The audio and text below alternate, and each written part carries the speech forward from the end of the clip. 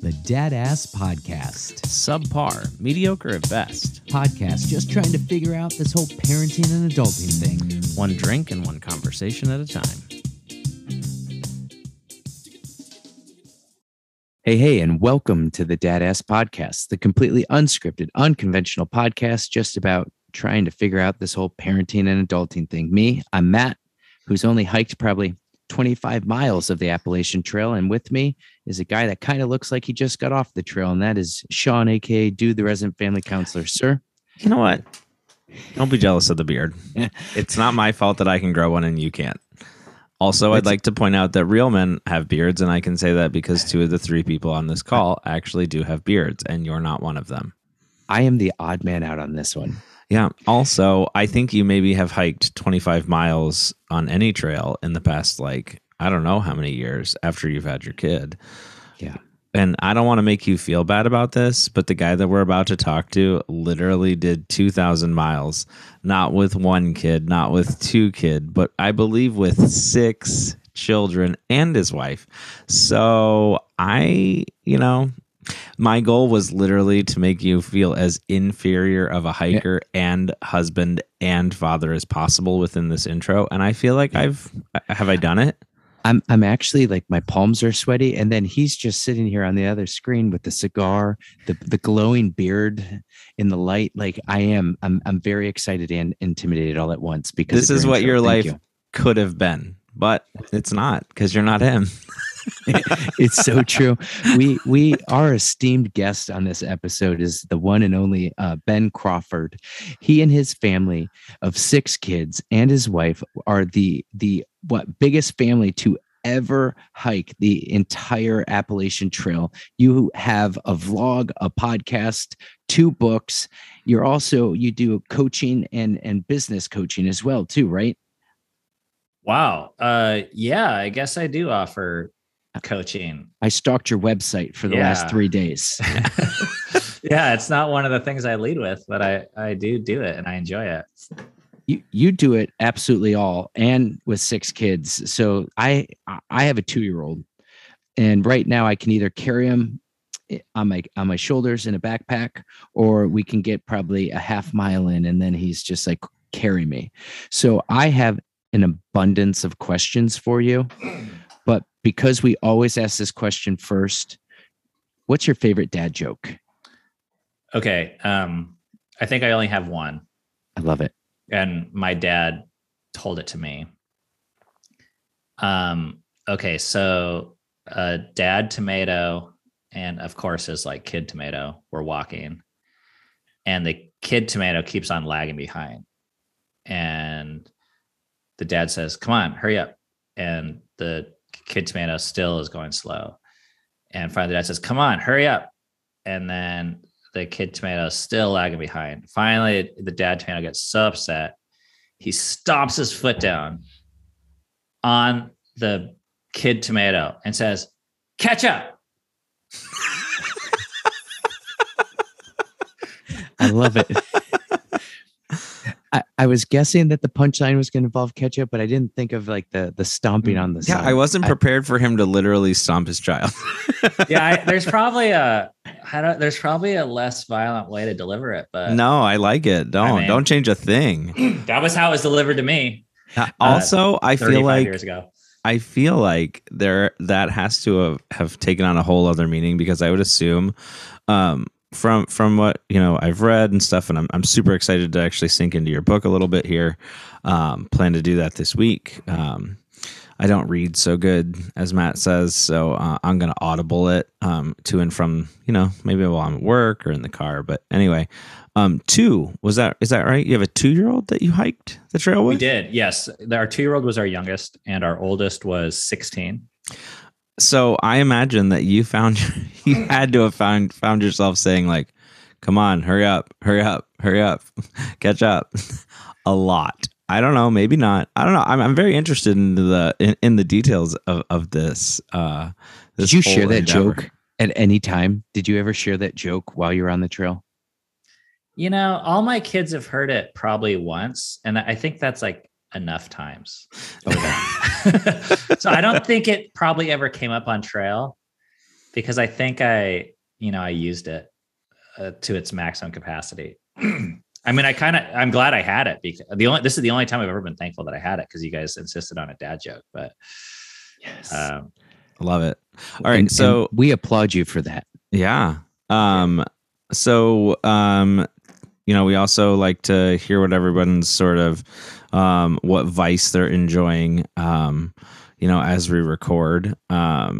Me personally, I did not realize this, but it was my half birthday this past week. I came into work and I have a summer birthday, as you could tell by the time of year that we're recording. And I found a present on my door from a colleague. And her husband, her husband's a big bourbon drinker, bought me a bottle of bourbon. So I cracked open a, where'd it go? Here it is. Whistle Pig, Old World Rye, wine cask finish. It's 12 years old and it is delightful. Yeah, I think it's 86 proof. So, so that's what I'm drinking. Oftentimes, when Matt and I have gone hiking, I throw something in a flask. Last time, I think actually the flask that we used last time from hiking still has the same booze in it.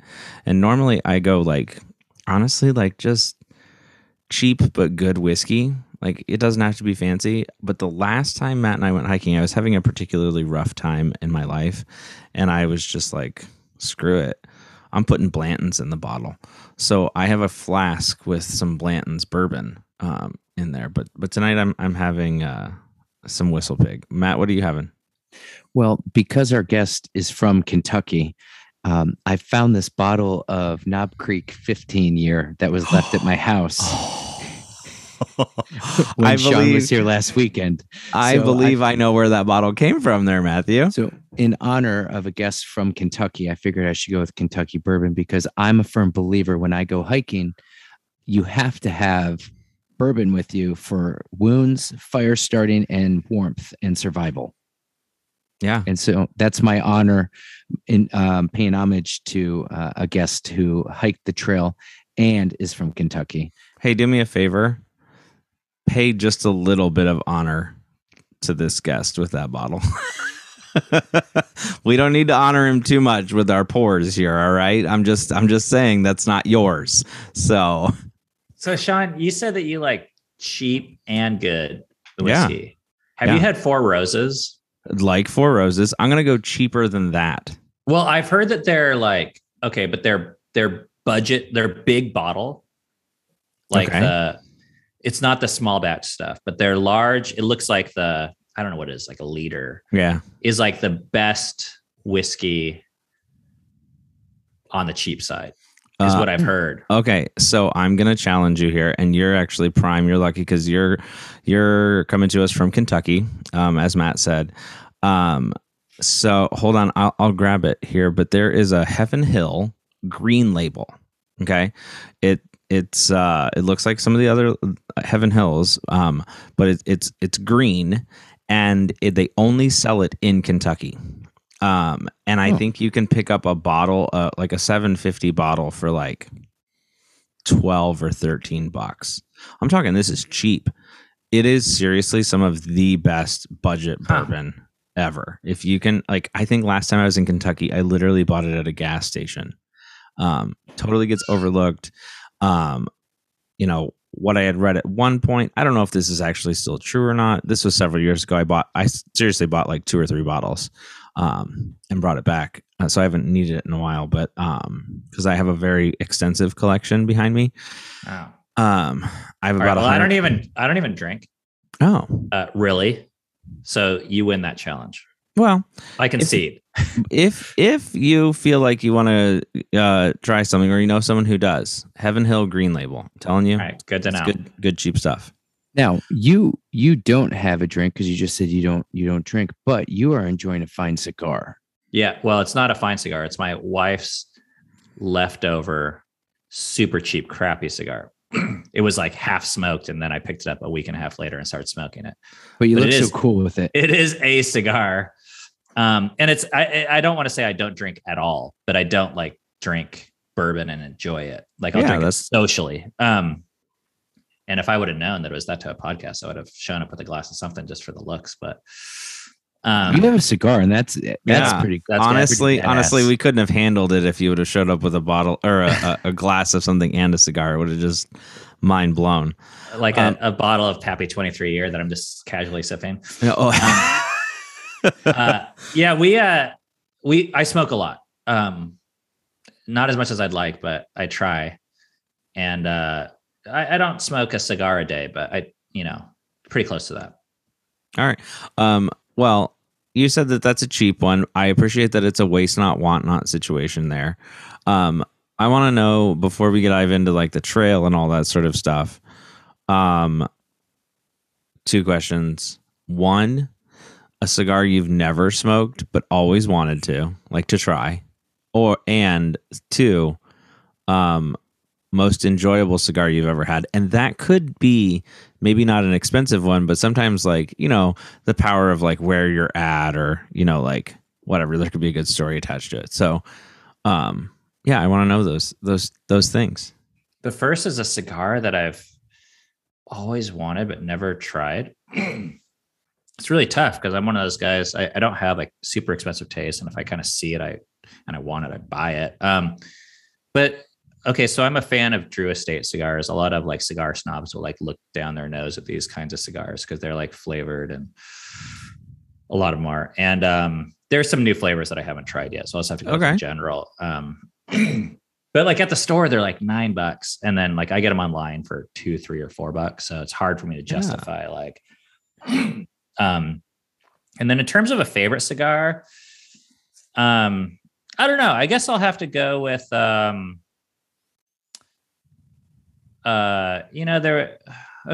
was a CAO Brazilian cigar that I smoked in Hawaii 10 years ago this month that I remember I smoked it, and it was my first cigar that I smoked with my son. I think he must have turned like 9 that month, or that year, and he smoked it was his first cigar. We smoked it together in Hawaii, and I just remember that it was really fun. So that's all cool. Right. That's a cool story. Now, I'm sure you have tons of cool stories from the 8 of you going from tents and cabins and miles for months on the Appalachian Trail. I have to know, though, and I'm sure a lot of people who are listening, how did this trip come about? For anyone that's not familiar with your story or haven't read your book, how did this happen and come to fruition? Yeah, so I grew up on the West Coast, and on the West Coast, like hardly anyone has heard of the Appalachian Trail. Like it's not that big of a deal. When we started doing a little bit more traveling on the East Coast, we talked to people, and it's almost like on everyone's bucket list. It feels like in some way, shape, or form.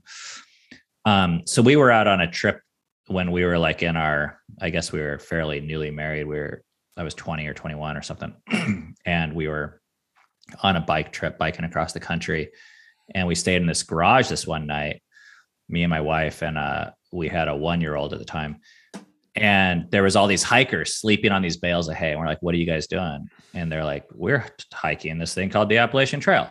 And we're like, what is that? And like, they has described this life where, we met these old ladies where they're like 55 and 60. And they were hiking with their backpacks, like from Georgia to Maine. And like my view of a grandma was like some decrepit person that sits there burning candles and like doing puzzles. And here these like 2 grandmas were like, it's hard to explain because they felt kind of like there's like a hippie vibe going on, but also like a super badass vibe, And I was just like, oh my gosh, like you can do that. And so I wanted to do it right away. And my wife was not a fan of, we weren't like an outdoorsy couple at all even. And, but we did a number of backpacking trips over the years that gave us a taste for how powerful of an experience it was for our family. Like we would do this hike around Mount Rainier. It's like this 95-mile loop, and it takes a week or 2. And it was really hard, like the first time we did it. And then like, I mean, we had money too. So we went to Disney World and Disneyland, and we took the kids to the Bahamas to that one place, like, what's it called? Where they have those water slides, Atlantis. And so we spent like all this money going to these like nice vacations. And then we did these like super kind of like granola, like live in the dirt vacations. And I was always blown away by like, when we come back from the fancy, expensive vacations, like people kind of came, it's not like we didn't have fun. Like, I don't want to like, piss on that type of vacation, but everyone was like a little bit like cranky or tired, or like it didn't make us closer as a family.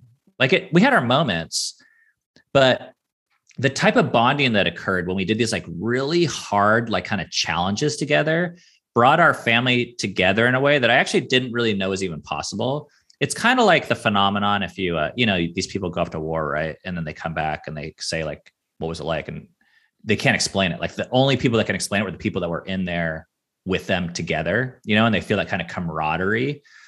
That's kind of how it feels to a certain degree to go through some of these hard things. And we saw our family doing that, like coming back from these trips, just like different. And enough of those. And I think the idea resurrected, and my daughter was going to she was turning 17. So we knew like my oldest, it was our last opportunity to do it with our entire family. So that kind of lit a fire under our, I'm allowed to say ass, right? Yeah. That one is okay. It lit a fire under our bottoms, and we just started planning it. We knew it was kind of like do or die type of thing. That's so cool. I know exactly what you're saying, because there's some like trips you come back from and you're like, even before it ends, you're like, okay, I'm ready to get back, but now I'm nervous because now I'm getting all the scaries of work or life or anything like that. But like anytime we've gone somewhere where there's like physical activity and challenges of hiking a mountain or just being connected with nature, then all of a sudden there's this whole different level of like completeness as a group. Yeah. Okay. Well, it's weird too. Like, so we're from Seattle, and there was this kind of quintessential camping story that we always heard, because it always rains in Seattle.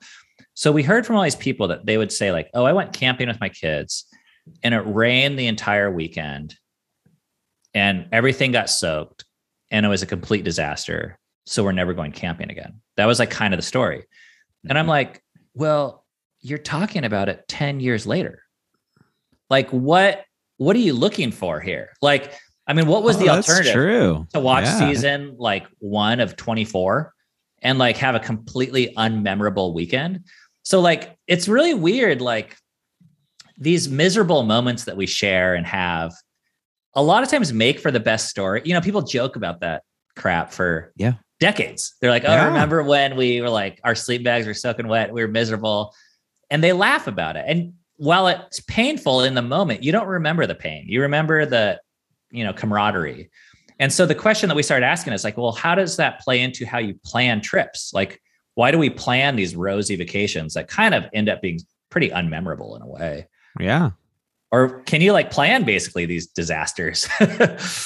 Well, and there's a lot more that I think people should hear from how it came to, and then like the final days of preparation, especially in your documentary, you show kind of everything you were doing for the 30 days.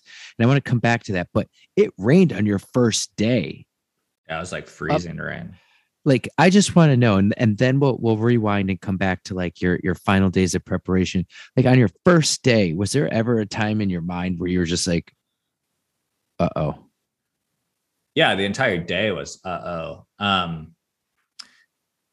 that was really hard. They have this saying on the trail that's like, never quit on a bad day.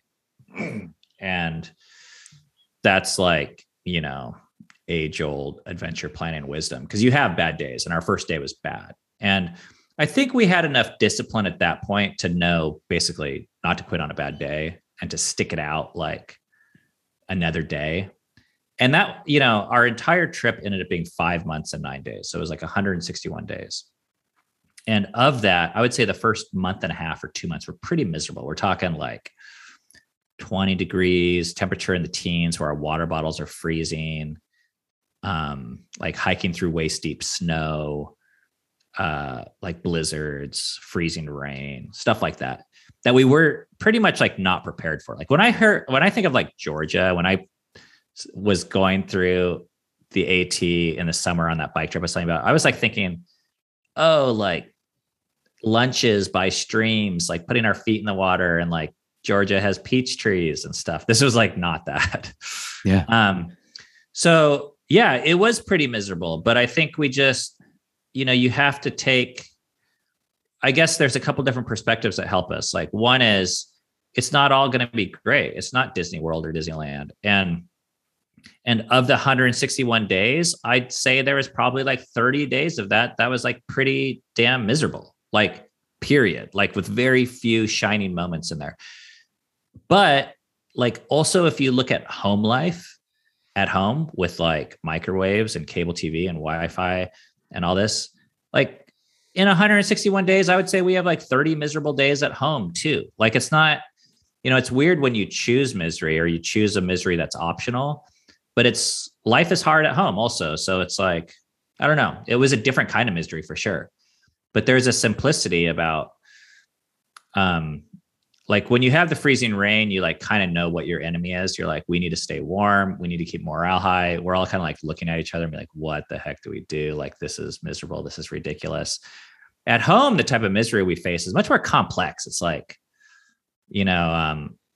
what fractured family, like dad usually has his stuff that he's dealing with at work. It's like spreadsheets and numbers. And then the mom, who knows what her issues are, but she's dealing with relationships and whatever. I'm generalizing here, but kids have their drama at school or their difficulty with whatever. And we all kind of have like different problems. One of the things that was cool about the AT was we all kind of like faced the same problems at the same time. I've never thought about it that way, but actually your story very much connects with me, but I haven't hiked the AT.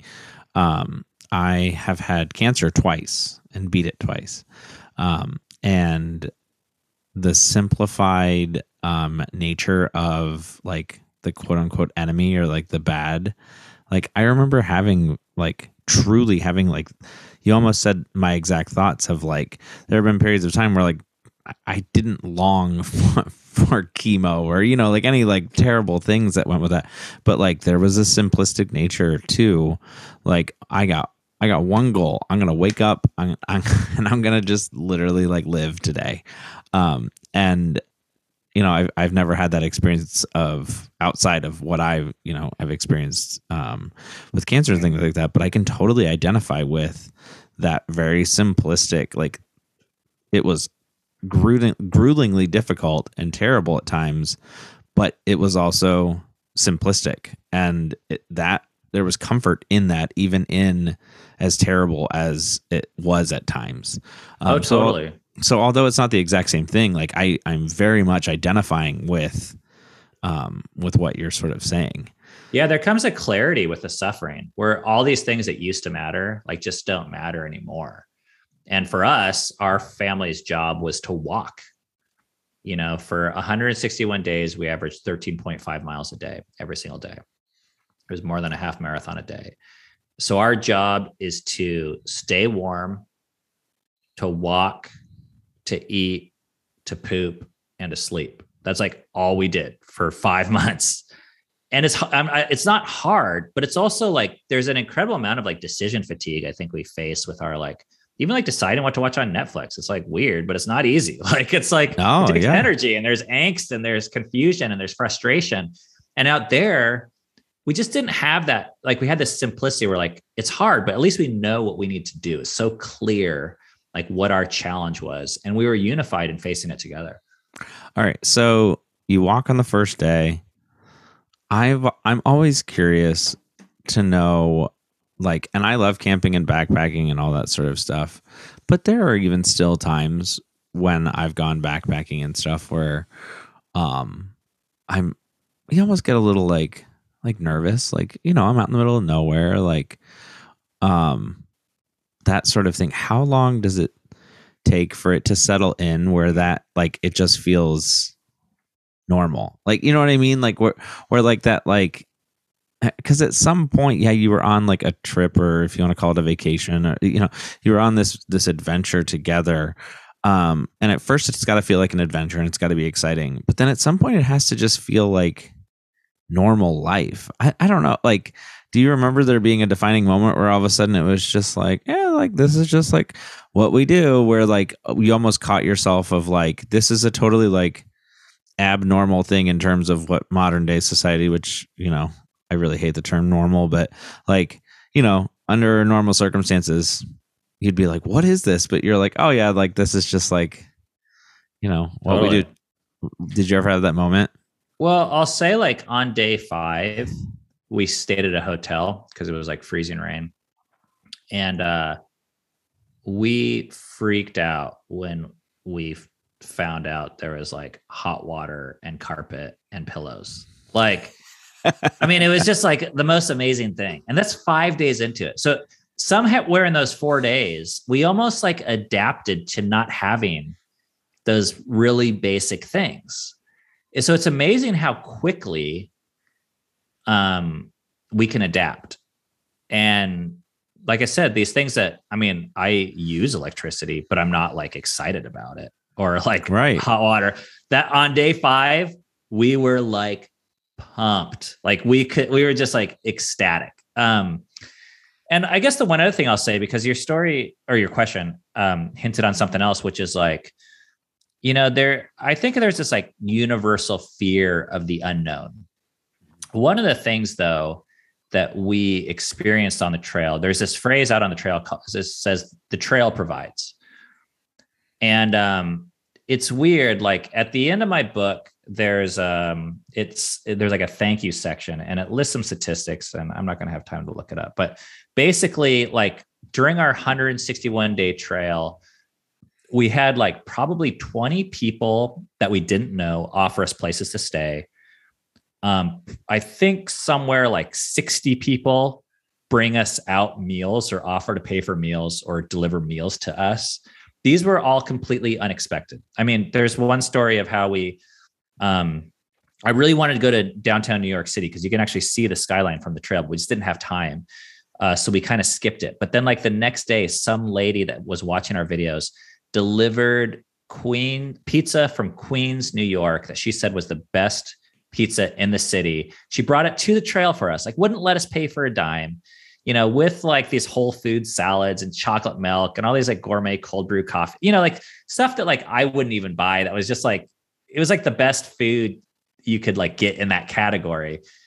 And time and time again, what we found was not only like when you leave home and you leave comfort behind, do you like kind of face your fears, but actually when you let go of whatever it is you're clinging onto that brings you comfort from the past, et cetera, like you open the door to like new things that are actually better than what you were experiencing previously. So yeah, it was like scary, but after a while, you just kind of like learn to trust that. You learn that people want to take care of you. And when people hear about what we were doing, there was like all sorts of, like we heard about there was a thing called trail magic, where I heard about it the first time I told you when we were staying in that garage, and the ladies would tell these stories and they'd say like, yeah, you'll come across this stream and there'll be like a 6-pack of beer, like sitting in the cold water on a hot day. And I'll be like, you're like, no, like I said, I didn't even like, this is before I even drank at all. And I was like, that still sounded amazing. Right. But that was just like the tip of the iceberg of the number of things that happened where we just felt completely blown away by generosity of strangers more than any other time in my life. And you're completely dependent upon it. Like, you know, these strangers would invite us to stay at their house and people would be like, well, with kids, like, aren't you worried about safety? I'm like, listen, if you have electricity and hot water, it's safe enough. Like, you know, you're not picky about stuff. Like back here, I'm like, if someone asks me to stay at, like offers their place, I'm like, you know, I'm good. Thanks. I got my own bed, my own pillow. But there is this kind of like desperation out there that just breeded this immense like gratitude and people lending themselves to want to help people out. So I don't know. I just kind of want to like, that was one of the hugest lessons we came across was, yes, it's scary to leave the norm, like whatever it is, whether it's your literal home or your old way of doing things. But we were blown away by, I mean, the stories we have to tell about just generosity. It was probably the most impactful part of the entire trail, actually. We had a guy on from England who walked barefoot across the entire country to raise awareness and money for research for a rare disease that his daughter had.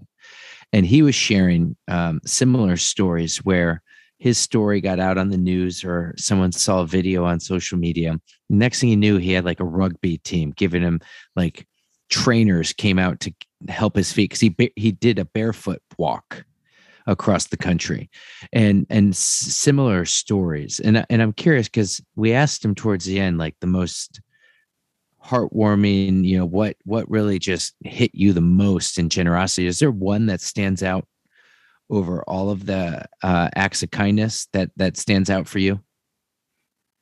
Well, there was too many to count. I'll share a story from another trip. Actually, this is the trip that led when we were biking, and one of the first times I ever experienced this. And this was, like I said, I was 21, so this was 2001, maybe pre-cell phone. So we're biking across the country. My wife and I are on welfare, so we're getting free peanut butter from the government, and we flew the peanut butter with us across the country to bike back with these jars of peanut butter because this is what we're eating. So we're broke, $10 a day was our budget for this trip for all three of us. And it's Mother's Day, I remember, because we were staying in this like abandoned lot. We pitched our tent, and then I go to the neighbor's house to knock on the door to ask them if we could use their phone so I could call my mom to wish her happy Mother's Day. Because this is like pre-cell phone. And these people like found out, they're like, where are you staying? They're like, oh, there's snakes over there. Why don't we watch your kid? Well, basically they moved us into their house for the night, gave us showers, gave us a bed, watched our kid, made us a meal, like gave us a whole date night. And we had known these people for like 5 minutes. Like we were asking to borrow their phone. I was able to give them like $5 for like the long distance, and that type of thing, like it just happened again and again and again. But that story, I was like, oh, if we would have had our own phone, that wouldn't have happened. If we would have stayed home, that wouldn't have happened. Like it's just that weird phenomenon where people, they want to help, but no one wants to be the one that asks for help, right? Like how much do we each want our neighbor to knock on our door and be like, hey, can I borrow a half cup of sugar? We'll be like, oh, totally, dude. Like, I'll hook you up. Like, that's great. Like, that's what neighbors are for. But then if we run out of sugar, we're like, I'm going to go to the grocery store and get it myself. Like, I don't want to put someone out. So anyways, like, you got me ranting because I'm very passionate about this topic of putting ourselves in situations where I love it. Keep going. We need to ask for help. Keep going. And this was like, if there's anything that, it's weird, like people think that the trail and like nature and all that, and it was cool. Like, I'm glad I exposed my kids to that, but actually this side of humanity, exposing my kids to this to me is like living like with people. This is a side of America or the world that most of us never see because we have Uber Eats. And like I said, we would rather go to the grocery store instead of asking. We've created a life that's like, seems to be based on self-sufficiency. And out on the trail, we lacked self-sufficiency. I mean, we were so like I said, someone could offer us a hot meal and we would literally walk 20 miles to get it. We're so like desperate feeling for nutrition. I mean, we lost, I think I lost something like 30 pounds in the first like 3 weeks. So we're like literally like starving. You can't eat. There was meals where I would have like a Gatorade, a Starbucks Frappuccino, and a beer, like all at the same time, like for the taste and the calories. But, so when you're in that situation, like kindness to from strangers is just like magnified, and you really don't have much. You could say no, I guess, but you'd be a fucking badass to crap. I'm not supposed to say this for a second. But you'd be a badass to say no in that scenario. Like, would you be a badass or a dumbass though? Let's just like, we talk about that sometimes. Like, yeah, I mean, like, oh, I'm going to do it on my own. But like, to your point, and like to get to your point of the story though, is like, yeah, you could self-sufficiently do it, but part of the magic, it sounds like, of it having that experience is also understanding like the connectedness that we all sort of have. And by saying like, no, I packed everything myself or those sorts of things. I mean, it's not that that's not an admirable thing. I don't mean it that way. If anyone's doing that, like, because for sure, like hiking the Appalachian Trail in any capacity is impressive. But like, I like that what you really found inspiring out of it was also just like the human side, which is, in all honesty, that was not an aspect I'd really ever thought of. And as you were talking about, like, realizing how dependent you are on other people and other people's kindness and those sorts of things, I would have never equated that with hiking the Appalachian Trail, only because I, as someone who's never done it, and only ever done like, weekend back like hikes, I might stay maybe 2 nights, 3 days sort of thing. I think the longest I've done is 3 days, 4 nights. I always go into it being like, I'm going to be like self-sufficient. Right. But you can only do that for so long. Right. Like at some point, like what you're saying, you're going to need other people. There was a movie, Zach Galifianakis made it. This was, I couldn't even tell you what the name of it was, but he like, the only premise I really remember was that it was either him or someone that he knew basically like couch surfed across the United States for an extended period of time. And they talked about that exact thing of like these random kind things and the people and that's just a side that like people, that's the thing I'm jealous that I've not experienced in my life yet. I'm very hopeful that I will get to experience that. But like that really is amazing to have that opportunity to be able to see that and experience that and see other people's kindness and those sorts of things. It's priceless. It's invaluable. I mean, because, and I don't think I realized how valuable it was because I mean, I'm fairly open-minded even to go on an adventure like this, but I was still raised like watching the news where basically if you watch the news, you're just afraid of people. The first thing you're taught is not to talk to strangers. You're basically taught like the world's going to take advantage of you and someone's out there like waiting to kill you or snatch your kid or something. Yeah. And our experience on the trail proved that that's not true. Not that those people aren't out there, but that's not the narrative we should be teaching our kids. We should be teaching our kids that most people want to help you. If you say no to all strangers, you're going to say no to a hell of a lot of good conversations. Mm-hmm. We spent the night with a Amish family or like a Mennonite. They had like an encyclopedia, they called it the Mennonite internet. And like, I mean, like when do you get to do that? We stayed the night with a cult. We stayed the night in an abandoned church. We stayed the night in a CrossFit gym. I mean, like, talk about giving my kids like an education. Like I want them to meet these types of people. Like, and we met them. So it was cool.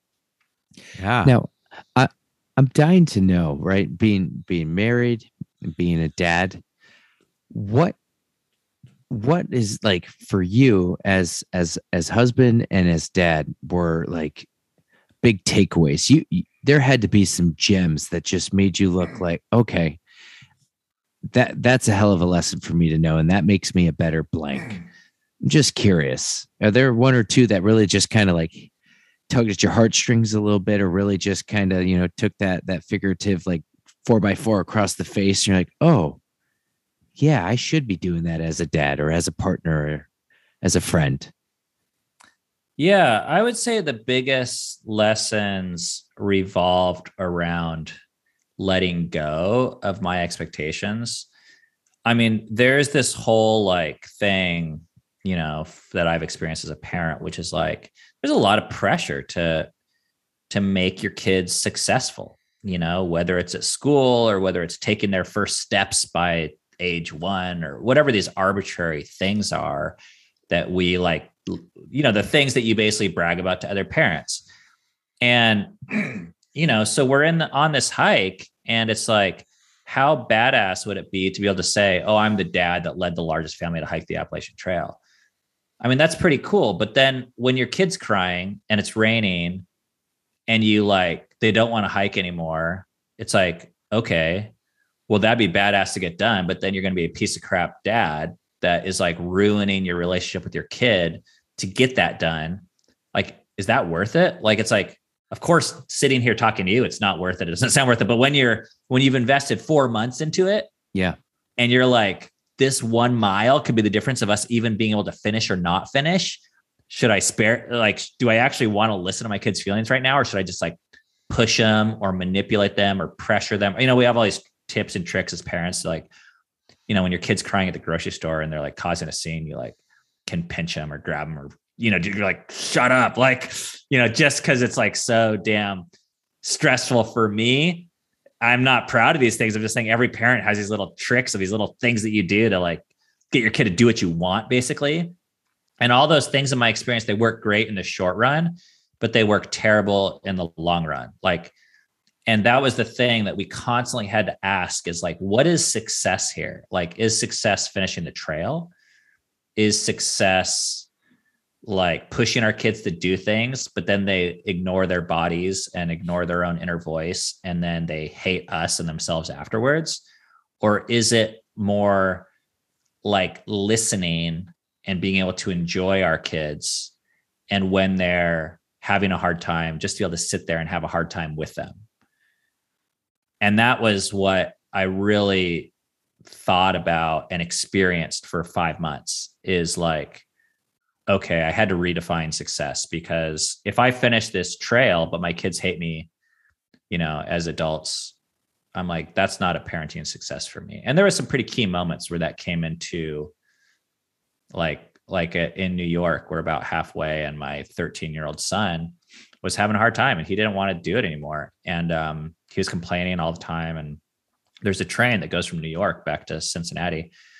So we offered him, you know, and we thought about it. And we said, like, you know, like, your autonomy is more important to me than our title of what people think about us, like, doing this. And by this time we were like vlogging it. So a lot of people, like 5,000 people are watching our videos every day. And like, you know, there's this, like, you almost feel like you have to make it's kind of like, you know, with podcasting, you know, your audience is out there. So you have to record every week and they're like waiting for it. And they, you know, if you provide a crappy episode, like, you know, you're letting people down. And it's kind of like this larger than life thing. And, but we gave him the choice and we said, hey, like, you can go home to video games and air conditioning, or you can hike in this dusty ass trail with us for another 2 or 3 months. And it was a hard decision to even give him that decision. You know, a lot of the times, like, we don't give our kids the choice if they go to school or not, or if they wear clothes outside. Like, we're like, no, you got to do this. Otherwise I'm going to look like an idiot. But we gave him the choice, and he chose to stay. And after then, though, because he owned the decision and he no longer felt like he was doing it to make us happy, we kind of said, well, if you stay, we can't have you complain all the time, because that's a lot of work for us. And he stayed, and he didn't complain anymore, because it was his decision at that point. He felt like he owned it. It wasn't like him trying to make us happy. But that was like, that could have been like a bluff too, like on our part, like, you know, like, oh, we're going to like fake threaten, you know, like send you home if you don't shut up. But it wasn't a bluff. You really would have sent him home if you said, I want to go. Yeah. I mean, it would have been hard, but that was like, you know, that the kid's choice is like, it's part of the basis for our entire definition of success. And my big picture view of parenting. And we gave our 2 oldest kids the choice if they even wanted to go on the trail to begin with at all. They were like 16 and probably 14 at the time we started. And yeah, I mean, I think so. Like, it never happened. So it's like, I wasn't, we had a long talk about it. Me and my wife were like, this is what we think we need to do. And, I mean, there is a much tougher decision. I don't think I'm ruining the book for anyone that wants to read it, but so, okay, get this. The trail is 2,189 miles long. The park commission forbid our family from finishing the last 2 miles together, because you can't be under 6 and go above like tree line in Baxter State Park in Maine. It's like this weirdest rule, but whatever, it exists. So basically we hiked 2,187 miles and we can't finish the last 2 miles unless we leave the 2-year-old behind. So we had this like meeting together as a family, like figure out what to do. Like, and the last 2 miles is iconic. Like, if you ever see someone who hikes the Appalachian Trail, The only thing you'll see is a picture of them on this A-frame sign at the end, like this brown sign. So for 5 months, where every hostel, every restaurant, there's like these pictures, like people will send back their postcard of them at this sign. That's like what success was to finish, was to make it to the sign and get your damn picture on the sign. And now we're told we can't go to the sign unless we ditch the 2-year-old. And everyone was saying like, oh, you're going to regret it if you don't go. This is like what the trail is about. Your kids deserve it. Like not everyone should be penalized just because the 2-year-old can't go. People were offering to watch our kid, our 2-year-old. People were offering to pay the fine, like hundreds of people. And my kids made the decision that they didn't want to finish the trail without the 2-year-old. So we stopped as a family 2 miles before the ending together. And we were like, this is the end of our hike. But it shows kind of like, because you asked the question, Sean, would we let our kid go home? And this was almost a bigger decision than that. Like this was the iconic ending and we gave it up. But we got something, and something like I'm not going to spoil it because something far crazier happened 2 miles from the ending that made our ending better than I think anyone that makes it to the sign. But we didn't know about it. It was a surprise for us.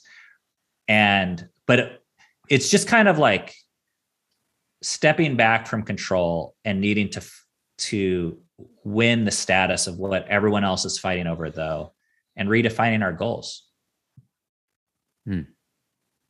Man. That was one of the most profound statements I think I've heard in ages. And I can see the counselor mind. Oh, yeah. I can just, here comes the long retort. Get comfortable, light a new stogie. Here it comes. No, that's not true. I was thinking about a couple of things, though. Something you said a little while back, though. You said that you had a choice of like sort of pushing your kid through or all that sort of stuff, or sitting with them in their feelings. And that is also incredibly important and profound. When we think about average life for a lot of people, everyone's got rooms, mom and dad have a room or whoever. Kids have a room. Maybe they have their own room. Maybe they share with a sibling. Doesn't really matter. But when conflict happens or big feelings occur, we tend to like withdraw, right? And then if big enough feelings and big enough outburst happens, sometimes parents say, "Go to your room," right? And there's a time and a place for that. But more often than not, I think a better approach to when a child is really having that moment is naming it for them or helping them name it and saying like, you're really, really upset right now. I'm just going to sit with you while like this feeling will pass. I'm going to sit with you until it does. And I think that is incredibly important and valuable. And when you're in the situation that you were in, you didn't have a room. You could, your 13-year-old's complaining, right? You couldn't be like, go to your room. Like, what are you going to say? Like, go to that pine tree. Like you kind of had no other choice other than to sit with them. But like, that is so, so important. Actually, there's a psychologist. Her name is Dr. Steiner Adair. And she does research with technology, but then also with young women. And she talks about how over a long, long period of time, it can be particularly damaging to young girls when they're having an outburst or they're upset and being like, basically like, I can't deal with you, go to your room. And what that over a longer period of time research is starting to show is that it's a very unintentional message, but the message starts to get sent of like, if you're going to have these big emotional feelings, you do them in private. Like that's not something you show people. Right. And that's not at all what we're intending to do.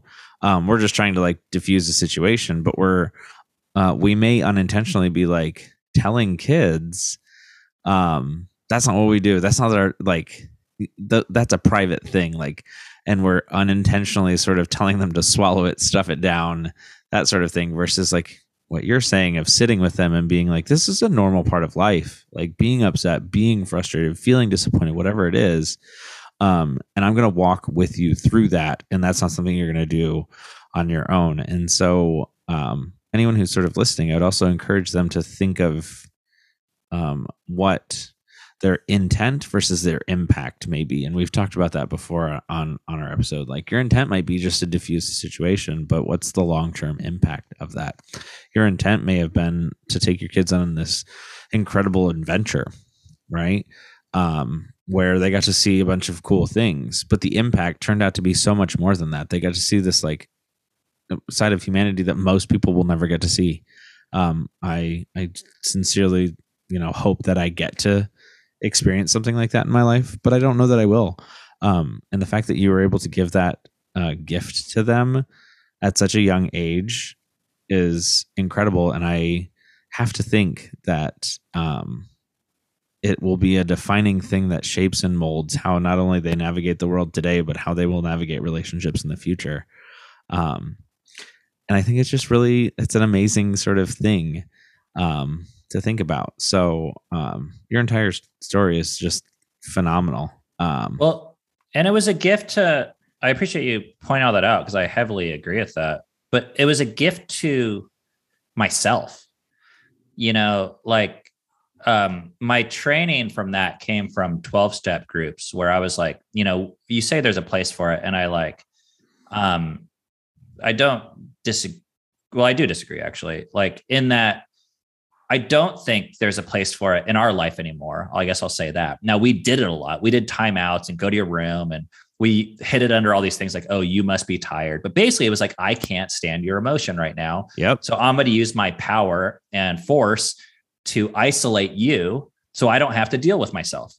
Mm-hmm. And my advice came from my sponsor who said, like, the next time your kid cries, like, and it was specifically my son for me, like was my most triggering, was like, just hold him.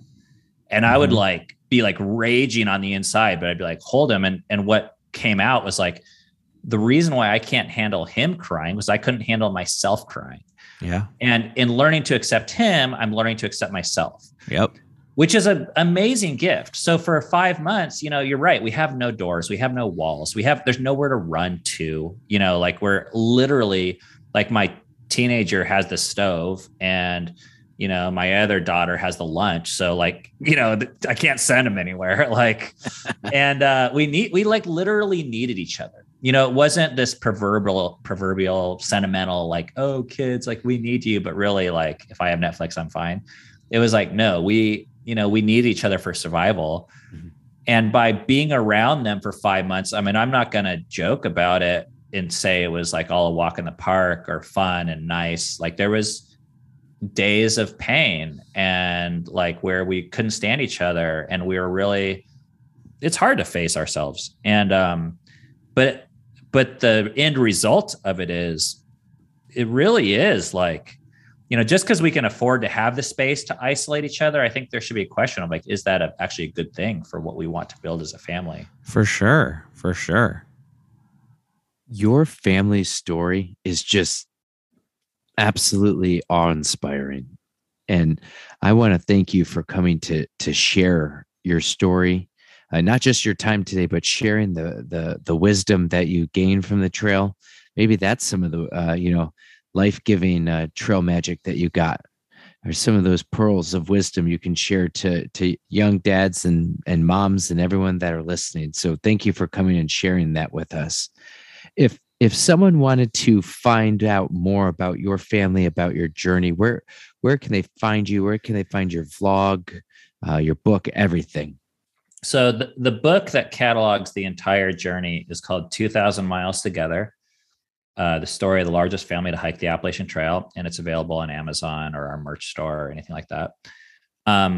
If you want to follow us on social media, our YouTube channel and Instagram page are called Fight For Together. That's FIGHTFOR Together. And there's like an hour-long documentary on YouTube about our family hiking and a bunch of videos. And yeah, we have an Instagram page and stuff like that. That's awesome. Thank you for taking the time to be here with us to record and for sharing your story. We appreciate you so very much for doing that. Yeah, thanks, guys. No, this was awesome. And Sean, thank you as always for just being you. And thank you to you, whoever you are, wherever you're listening, however you're listening. Thanks so much for listening to our podcast in this episode. Please be sure to follow us on Instagram, on Facebook, and of course on our very vibrant and very up-to-date MySpace page. And until next time, stay strong, Dadass.